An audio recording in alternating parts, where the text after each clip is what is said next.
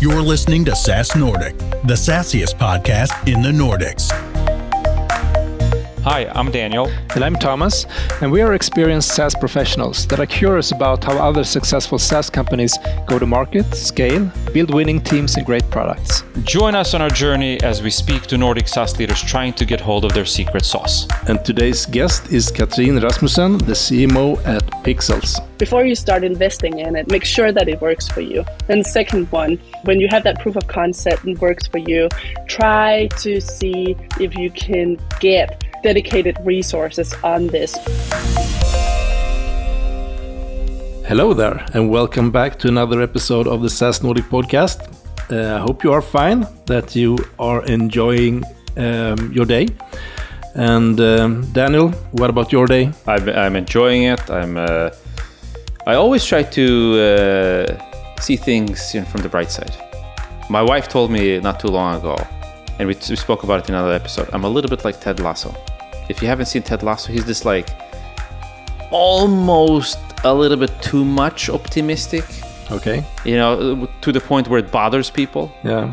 Like sometimes when you say new day, new opportunities in the morning, and I just feel, okay. Shut up. Shut up.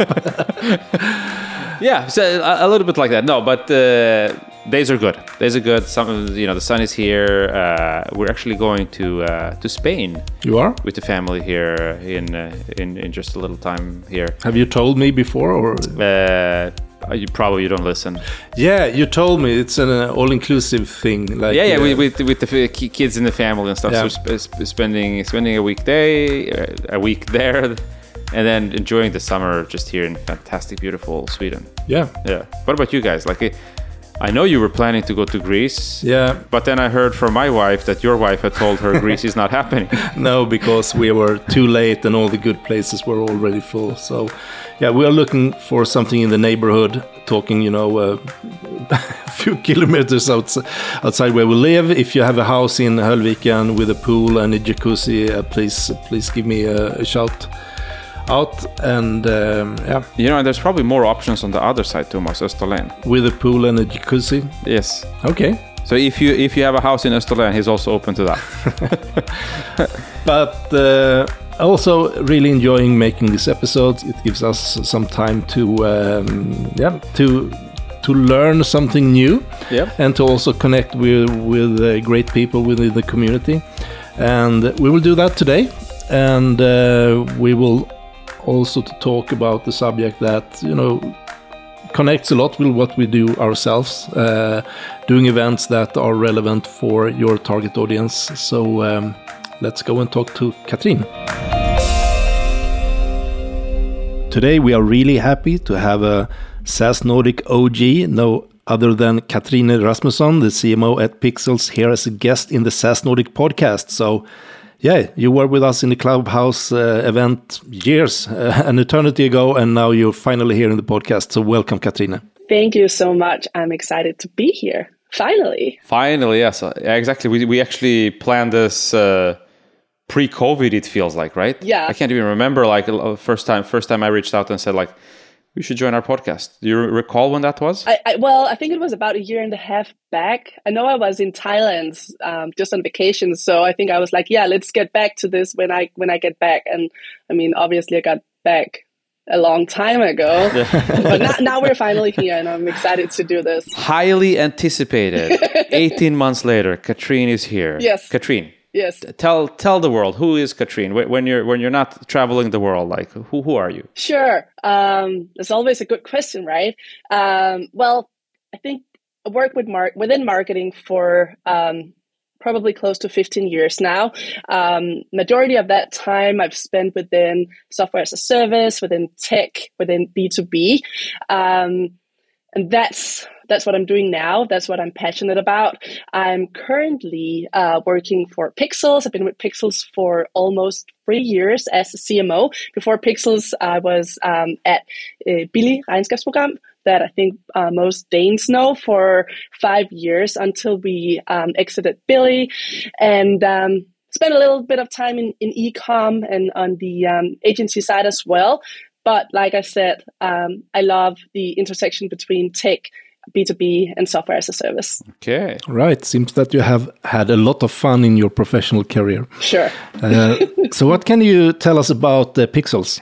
Sure. I think most of the listeners are probably not super familiar with Pixelz, but anyone who's ever shopped online has probably come across some of our products. Our products are basically the retouch e-com images that you see on websites like Zalando, all the bestseller brands, Mango, very long or a big list of the largest e-com retailers out there. We've got about 2,000 customers today, and what we have is basically we have developed an AI-driven platform for e-com image retouching at scale. So currently we retouch just about 50,000 images per day for retailers like the ones I was just mentioning. And just for a person like me that doesn't know anything about imagery and videos and stuff like that, when you say retouch, what does it mean? Like, does some photographer send something in and then magically you make them look nice? Right. So I think what a lot of people think of when we say retouching, right, they might think that what we do is making the models thinner, look better, stuff like that. That's not, thankfully, most brands and retailers are not asking us to do that today. Yeah. There's definitely been a shift in the retouching standards. So when I talk about retouching, it's basically every image that you see on an e-com website, it's had some sort of retouching done, right? It could be just cropping. It could be like dust removal. It could be color matching between images or video. So it could be straightening out wrinkles. Right. So it's just basically making sure that the product that's being showcased is looking good, right? Mm-hmm. So it doesn't have to be a lot of stuff. It could be very minimal. But I want to say that every image that's out there has been through some sort of retouching. Yeah. And you mentioned already here, like you work with the Zalandos of the world and so on. Like, are all online retailers or e-tailers a good match for you, or is that like they need to have a certain volume or be of a certain size? Great question. No. And this is where positioning comes into play, right? I love listening to your recent podcast with April Dunford. I'm a big fan. We actually used her, obviously awesome, her book quite a bit when we did a lot of positioning work about a little more than 2 years back. So no, what we did, we looked at our data and we basically tried to figure out who's our best customers. And based on the data, and with best customers, it's, of course, we look at the volume, the revenue, all of that. But we also do like very qualitative deep dive where we try to understand why are we such a good fit with those customers, right? So our best customers, they are typically apparel, fashion, accessories, bags. One of the reasons for that is that they do have, all the fashion retailers, right? They work with seasons. So fashion retailers will typically have many more images than, say, a supermarket. There's a limit to how many times you need to take a picture of a milk, right? Right. That milk probably doesn't change that much, but these large fashion retailers, they have so many new products, so many new images out there all the time. So they're a really good fit. Also means that we trained our AI on fashion and clothing and apparel. So it just means that our AI is doing a much, much better job on that types of products than on milk or cars and stuff like that. Gotcha. So our ICP, it's fashion, it's apparel, it's shoes and bags, stuff like that you see on all the fashion websites. And then for our platform to really make sense, we do need a really good volume of images, right? So when we talk about ICP, we're talking about the retailers, the brands, the studios out there that have more than 25,000 images per year. All right. That's where it makes sense for us to partner up with someone. So a clear ICP, and that will be very useful later in this episode when we go into the main topic. But just to put something in perspective here around Pixelz, what can you say about your ARR? How much do you grow and such? Well, ARR, we do have a little bit more, our revenue model is a little bit more complicated than just ARR because it's a mix of subscription and transactional. Okay. But our ARR is currently about 60 million USD. We grow around 20%. And we currently have about 2,000 customers. We are 500 employees globally. Yeah. We are a very global organizations with, I'm based out of Copenhagen, but we have offices in San Diego, Copenhagen, Berlin, Mallorca, Barcelona, Vietnam, Holstebro. So we are a very global organization. And Holstebro is the most important one. I know. This is actually where we were founded. Oh, okay. So it is important. Yeah. And in terms of our markets, we are global. I think we have customers pretty much all over the world, but we need to prioritize, right? And so we are prioritizing our sales and marketing efforts in Europe and in the US. And that's basically because this is where we've got our sales teams and our CS teams. But it doesn't mean that we're not going to take on a big customer in Australia. It just means that we're not spending a lot of time trying to reach out to them. Right. If that makes sense. Right. Yeah. And how have you guys been financing this journey so far? Have you raised capital or are you bootstrapped?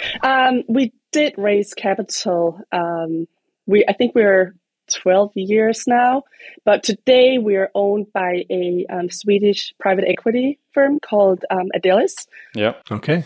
Very good. And we often ask people here, like on the podcast, like how big of a stake they have in their business, because you could be a hired gun, you can own 100%. That might color some of your answers. Like, do you have a stake in the business here?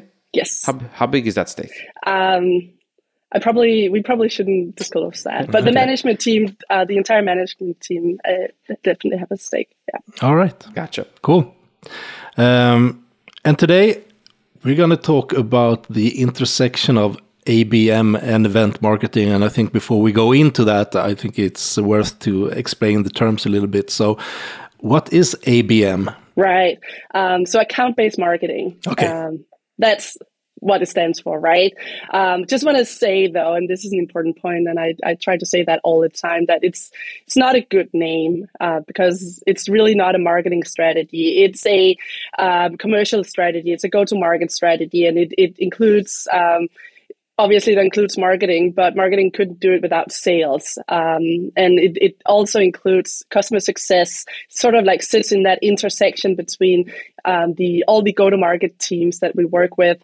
And there's no ABM without a sales team. But that's what it stands for. Do you have a better name? We like to call it ABX when we talk about it. So it's like account-based everything or account-based experiences. But it's just the name ABM. It's so well known. So when we say that, most people know what we're talking about. Yeah. But internally, we call it ABX. Yeah. Okay, you heard it here. But a general difference here, and correct me if I'm wrong, is that many companies they can have not hundreds but also thousands of potential customers that they outreach, and it's, the communication is volume based. It's one too many often and so on. Sure. And account based, like from in your world and your perspective, like do you already know that these are the X amount of accounts that we should target and that's it? Yes. Yeah. And how many are those roughly? I think we've got so we use HubSpot. We don't have any fancy ABM software because that tends to get very, very expensive. But HubSpot has a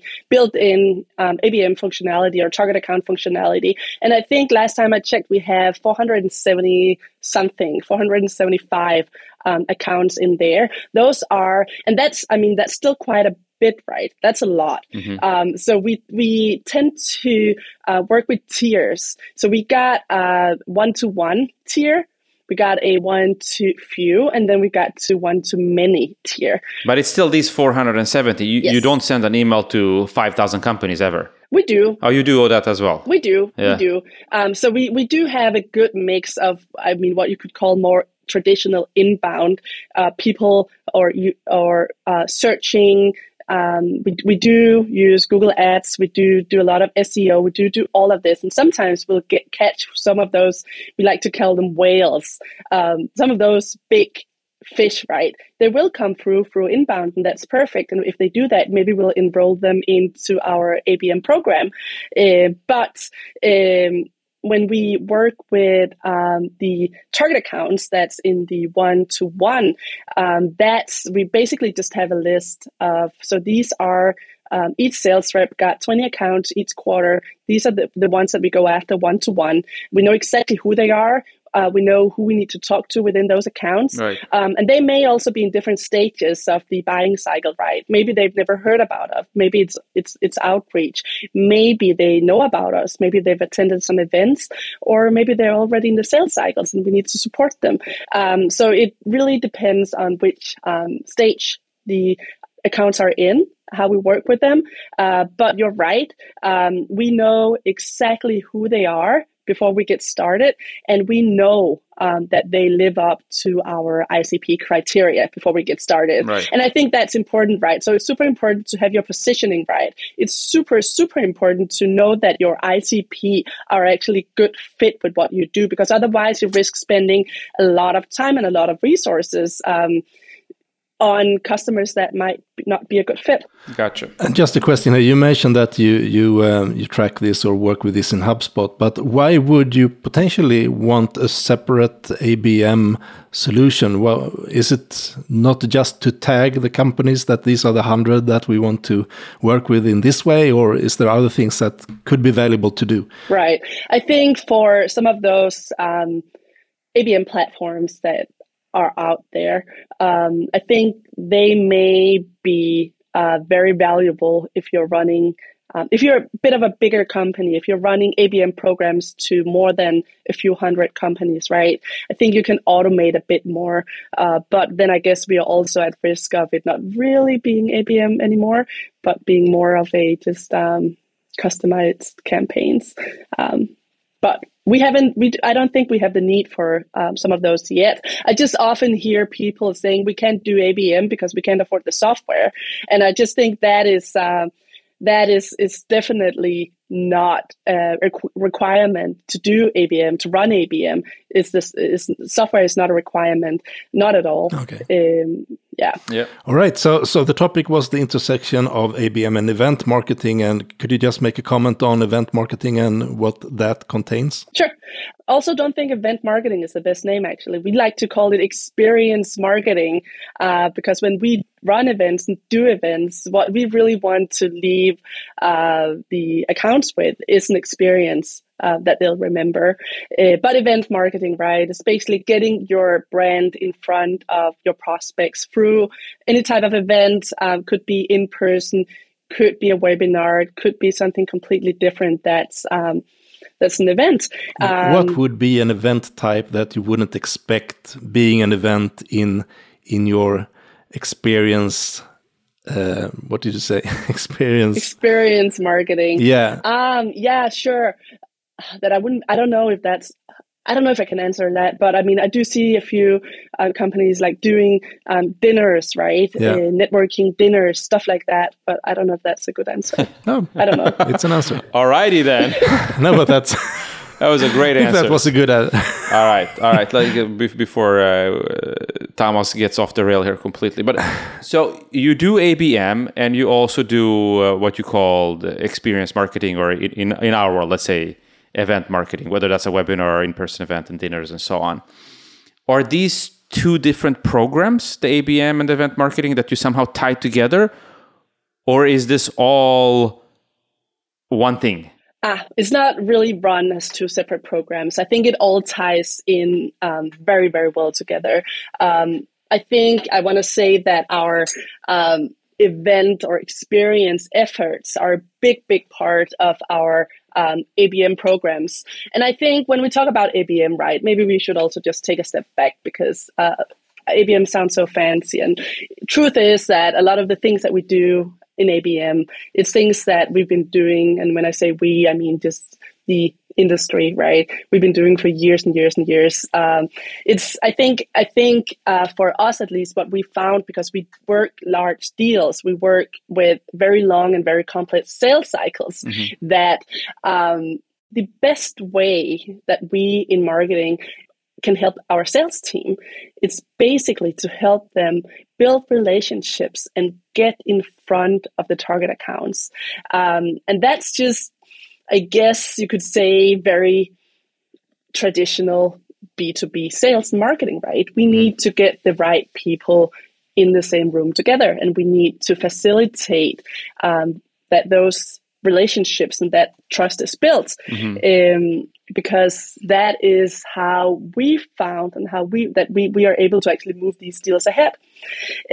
So as a marketing person, right, and we run ABM programs, and we identify who do we want to show up, who do we want to get our sales reps, our revenue teams in front of.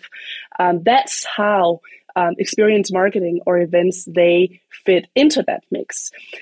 So when I talk about events here, I'm mostly talking about our own events, our owned events. We run 4 events every year. We call them flow events. Next one is coming up in Berlin in about 10 days.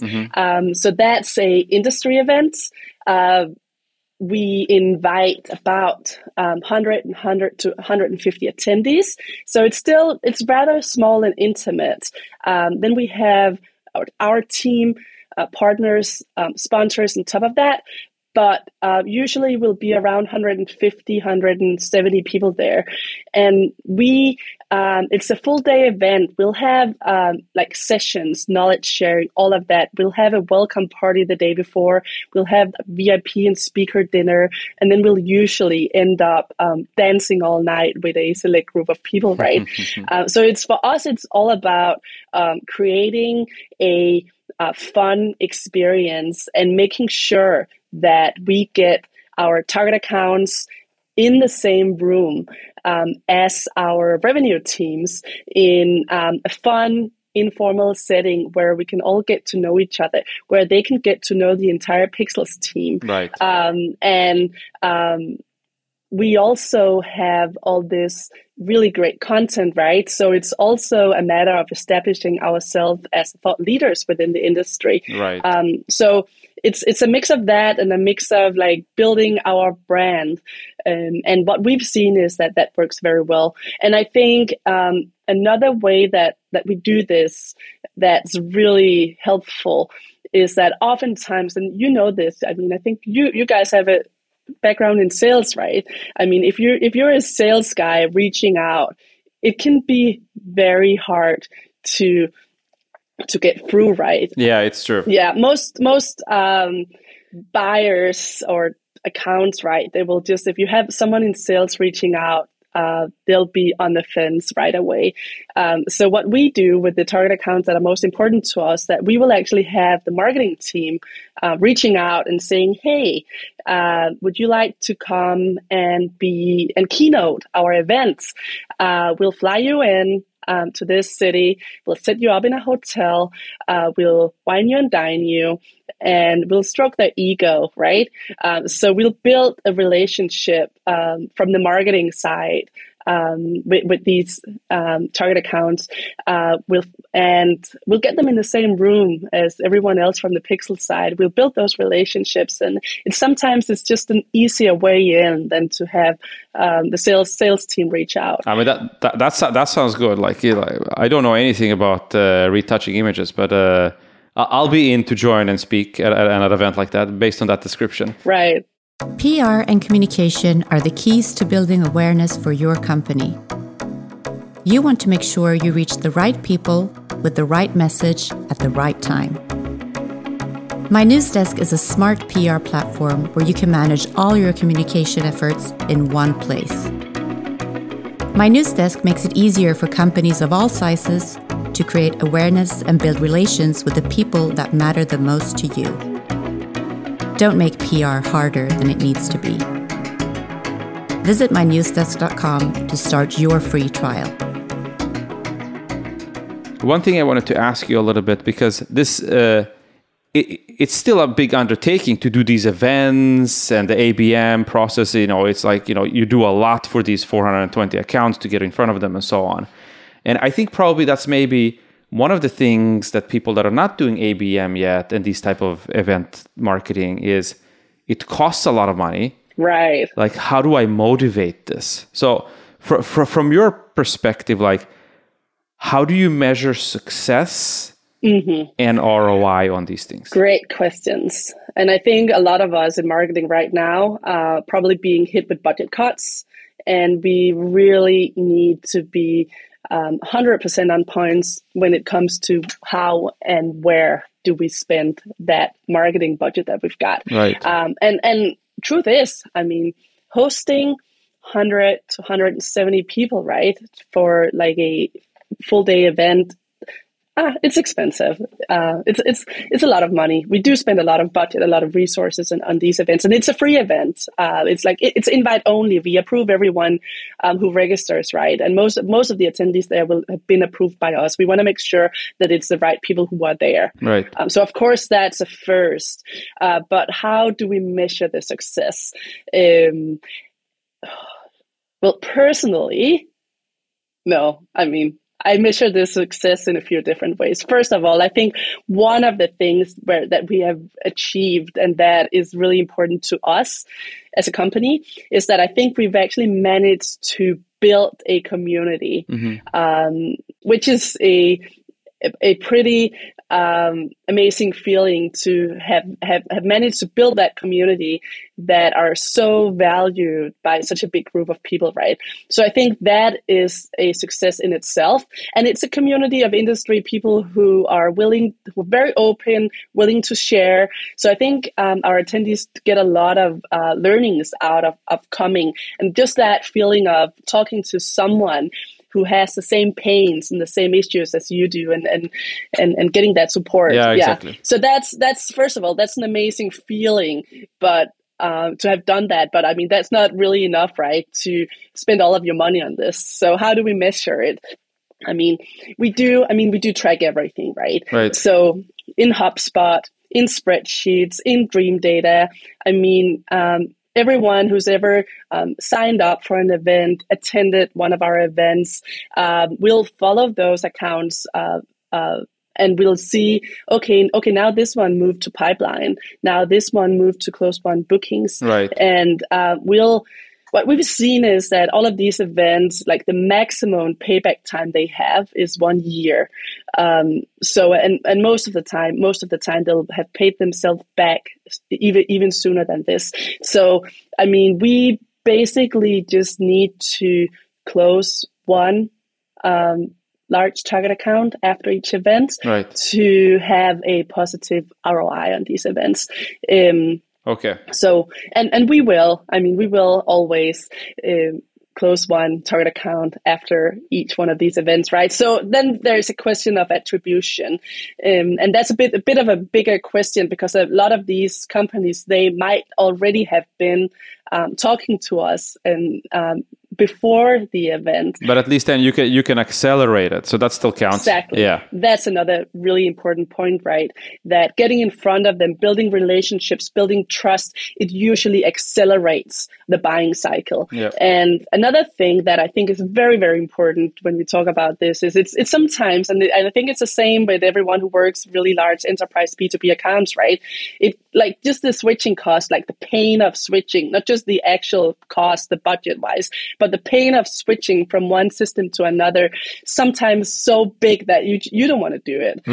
But the day where you need to do it, and you actually have to do it, we want to make sure that Pixelz is always top of mind. And I think that's another thing that we achieve with events like this, even if the target accounts and the people who are there are not ready for our solution at this point, we will be top of mind the day they are ready. Gotcha. Okay. And in order to accomplish this, what type of organization do you need on your side when it comes to roles and resources? Right. Oh, that's a very good question. So I think the very first Flow event was actually done before I started, and that was just before COVID.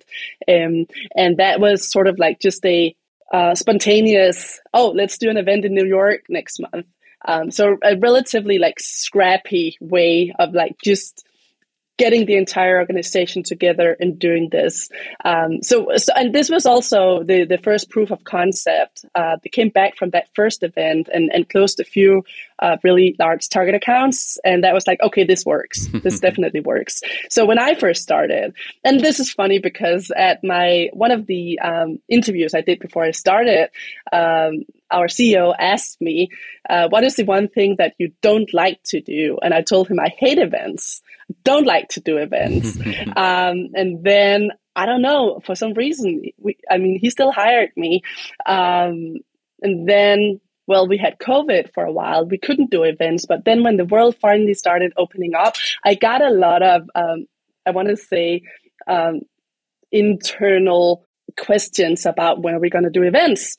And finally, I kind of had to do it. So that was an interesting experience. And at that point, we basically just did it again. The first one we did about a year and a half back that I was a part of, again, was with the existing team, relatively scrappy team, just everyone like from sales to CES to marketing, pitching in, trying to do this on top of everything that we were already doing.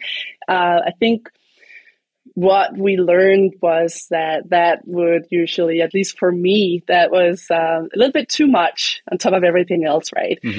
So today we have, I think, I want to say 2.5 people within the marketing organization who is full-time on events and experience marketing and ABM. Okay. So it's the same team within the marketing team, right? That is actually running experience, ABM, and events as one big thing, which I think makes a lot of sense for us. And so I managed to hire some really, really amazing people who know exactly what they're doing, who's been running events for a while, and that I've learned so much from. So today we have a full team in place who is running these events. That's not how we started out. So I think we probably did the proof of concept with the team that we have in place, found out this works. And after we had that proof of concept in place, it's when we decided to actually invest and build out the team. So today we do have a team in place who is very professional, and I'm so impressed with what they're doing. And each event is just so much fun. And it's been great. It's been a very interesting evolution, I'd say.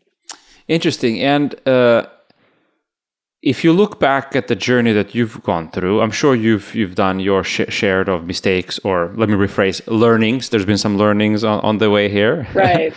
And for anybody listening to this and they would embark on the same type of journey, like, do you have any advice, like these are the 3 things you need to do or not do? What would that be? Right. I think number one, you need to have that proof of concept, right? Does it make sense for you? Is it a good way of do you actually get an ROI out of this? And for us, it was actually COVID might have been a blessing because we have very long sales cycles. So the fact that it actually took us, or from the very first event we did until we did the second one, we had like 1.5 years, right? We have sales cycles that are often 1 year long. So it meant that we were actually able to see, okay, these accounts closed after that event. It worked. It was successful. Now COVID is over. Let's replicate that. Right. So we did have that proof of concept, and it's expensive and very resource heavy.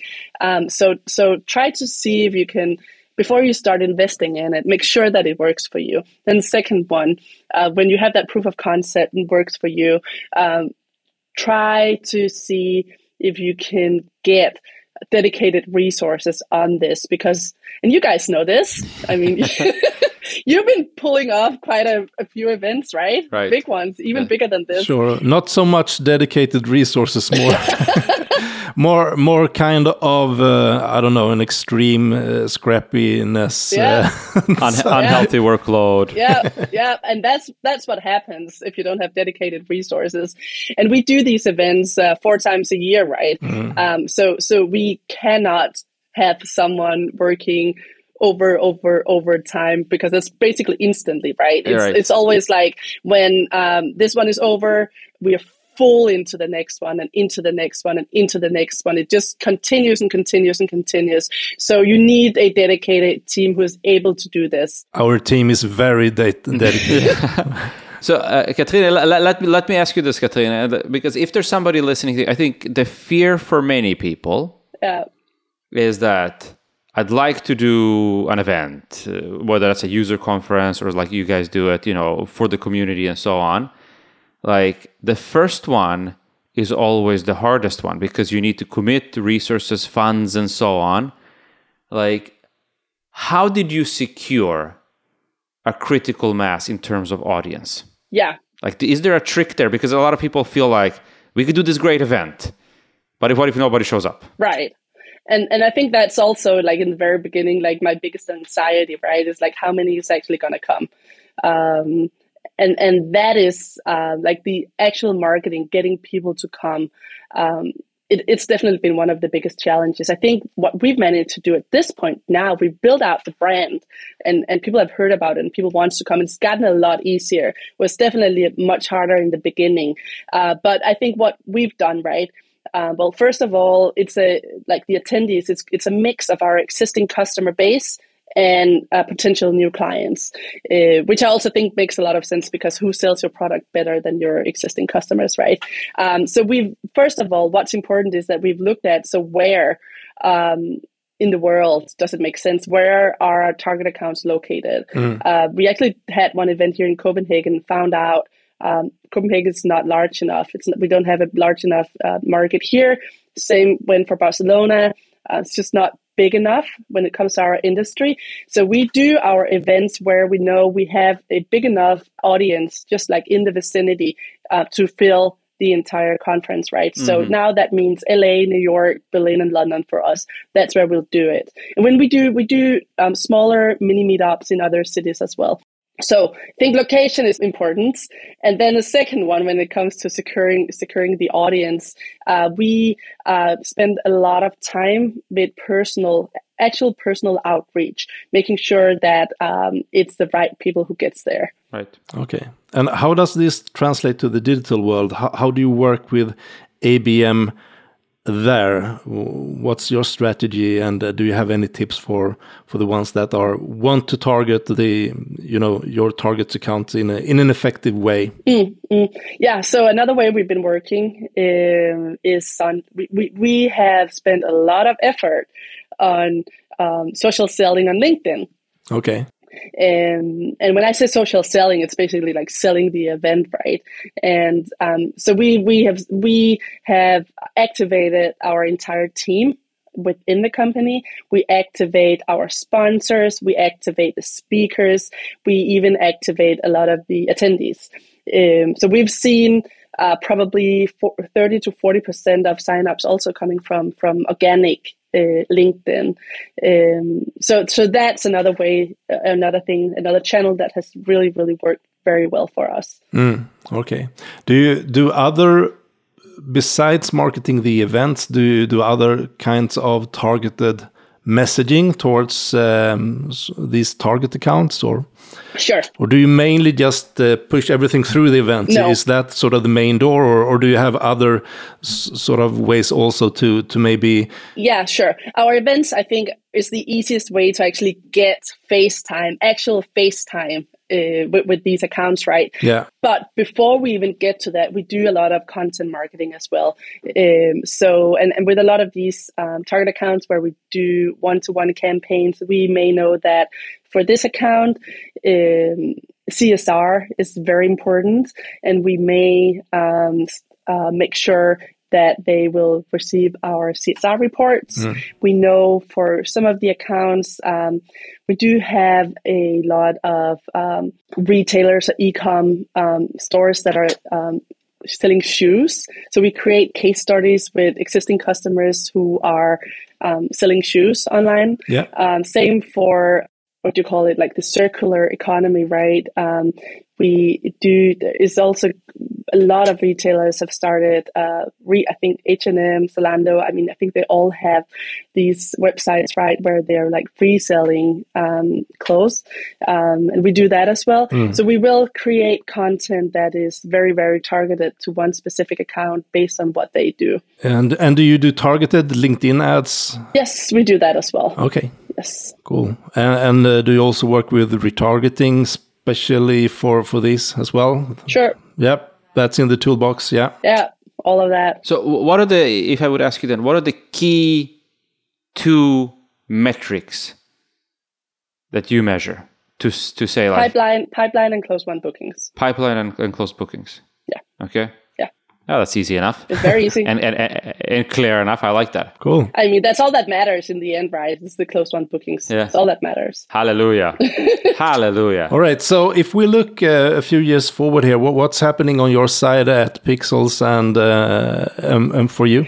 Right. I think what we've been talking about is like taking our events to the next level, not just doing a 1 day, but doing like a 2-day thing. We want to do more workshop style.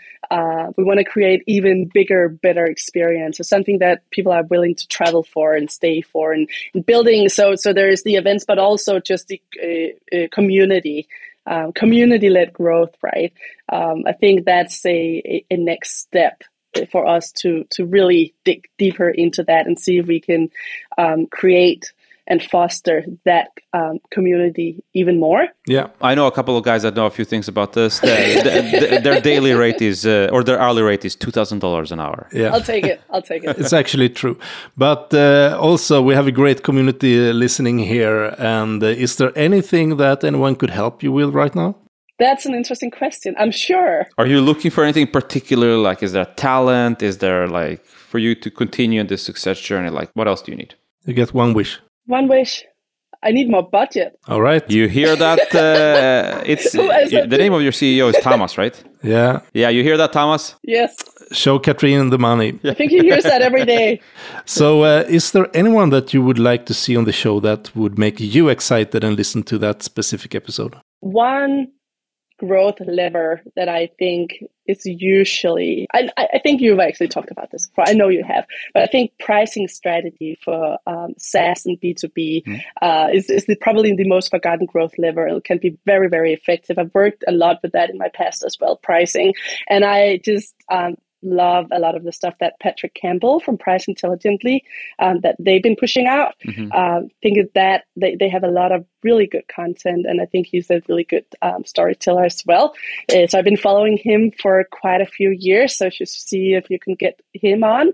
I think from a more, April Dunford just did that. I'm so impressed with that. Yeah. Don't know how you did that. She's amazing. We've used her so much when we did the positioning workshop 2 years ago. I'm so excited for her new book to come out. Other than that, in the Nordics, I know you already had, was it Lars from Dreamgetter on? Yep. But how about Stefan? I think we need to talk more about attribution and why that's important. And then, of course, Laura Adam. I think she was on at Celsius last year. Yeah. And I always love hearing her talk about social selling. Yeah. So big push for the Dream Data team. Yes. But they are amazing. So they are. We will for sure talk more to them in the future. Yeah, and attribution is a water splitting topic. It's a good one, right? Yes. Yeah. It's a good one. Yeah. I love it. All right. Awesome stuff, Katrine. Thank you so much for joining. Always interested to meet a fellow event person, although you labeled yourself as not an event person. Neither did we. Yeah, I know. And here we sit. I know. Awesome. Take care now. Have a fantastic summer. We'll speak soon. Thank you so much for having me. Yeah. Bye. So, Daniel, what's your takeaway from this episode? That events are super powerful. No, and there's one thing that I liked that she said, because obviously when we might be a little bit biased, but also when we had real jobs, operators, we saw that these user conferences are really powerful in the meetups and so on.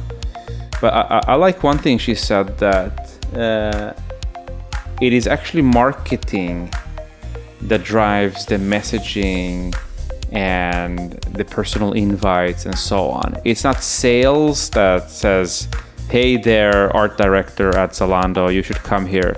It's actually somebody with the marketing title that does that to make it a little bit more approachable and so on. So they own the event, they own the attendees and so on. We've seen in a lot of other companies, it's like we do an event, their salespeople invite everybody you know, your people and so on. And then it becomes much more of a sales event. Yeah. But when marketing does it, you can sell the story as, it's an educational event. Yeah. We're here to be inspired and so on. So I like that approach that they had there. And if you notice that she said that they could come and meet the whole Pixelz team, it was not come and meet our sales guys or girls. And I think if you connect on a broader level, I think you build that community in a much stronger way. Exactly. So that stood out to me a little bit here. Like, what about you? Well, one thing she said that, I'm a big fan of just do it, right? First time they did it. Yeah. Someone just said, let's do an event in New York.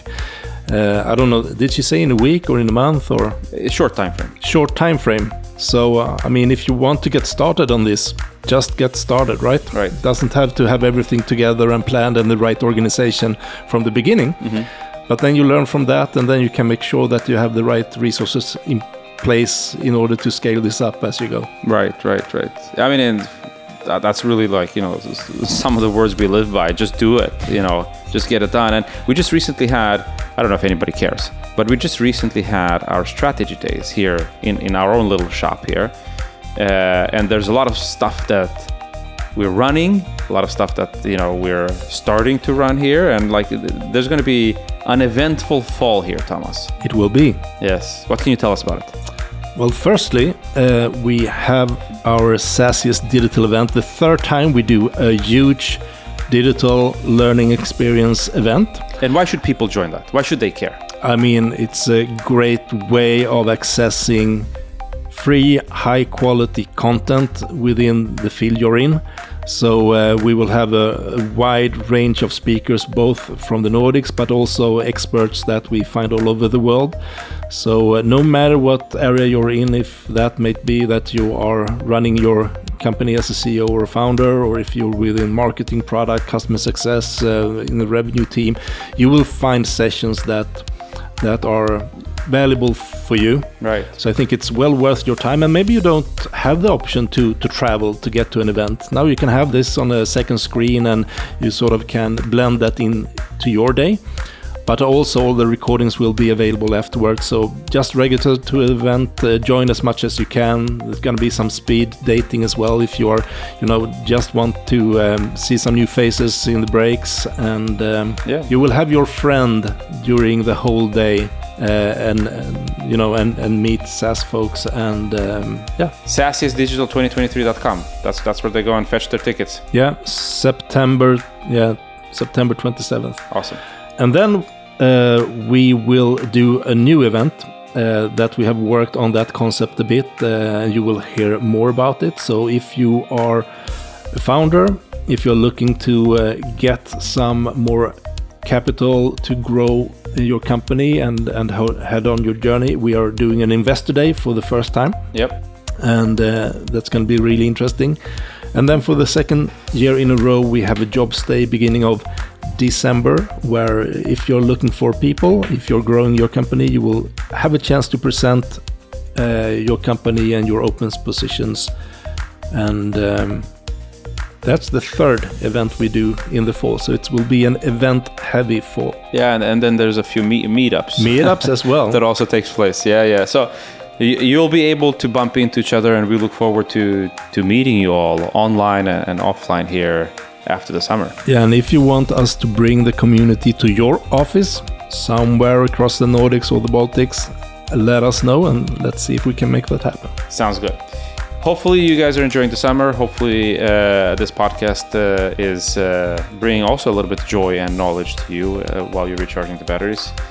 If that's the case, we would not mind if you give us a 5-star rating in whatever podcast player you're playing.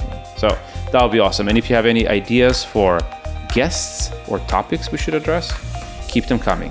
It's the reason why we do this is because you guys are sending all these great tips. So keep them coming. Yeah, you can always reach us at LinkedIn or at contact@sasnordic.com. Looking forward to hear from you, and see you soon again. Take care.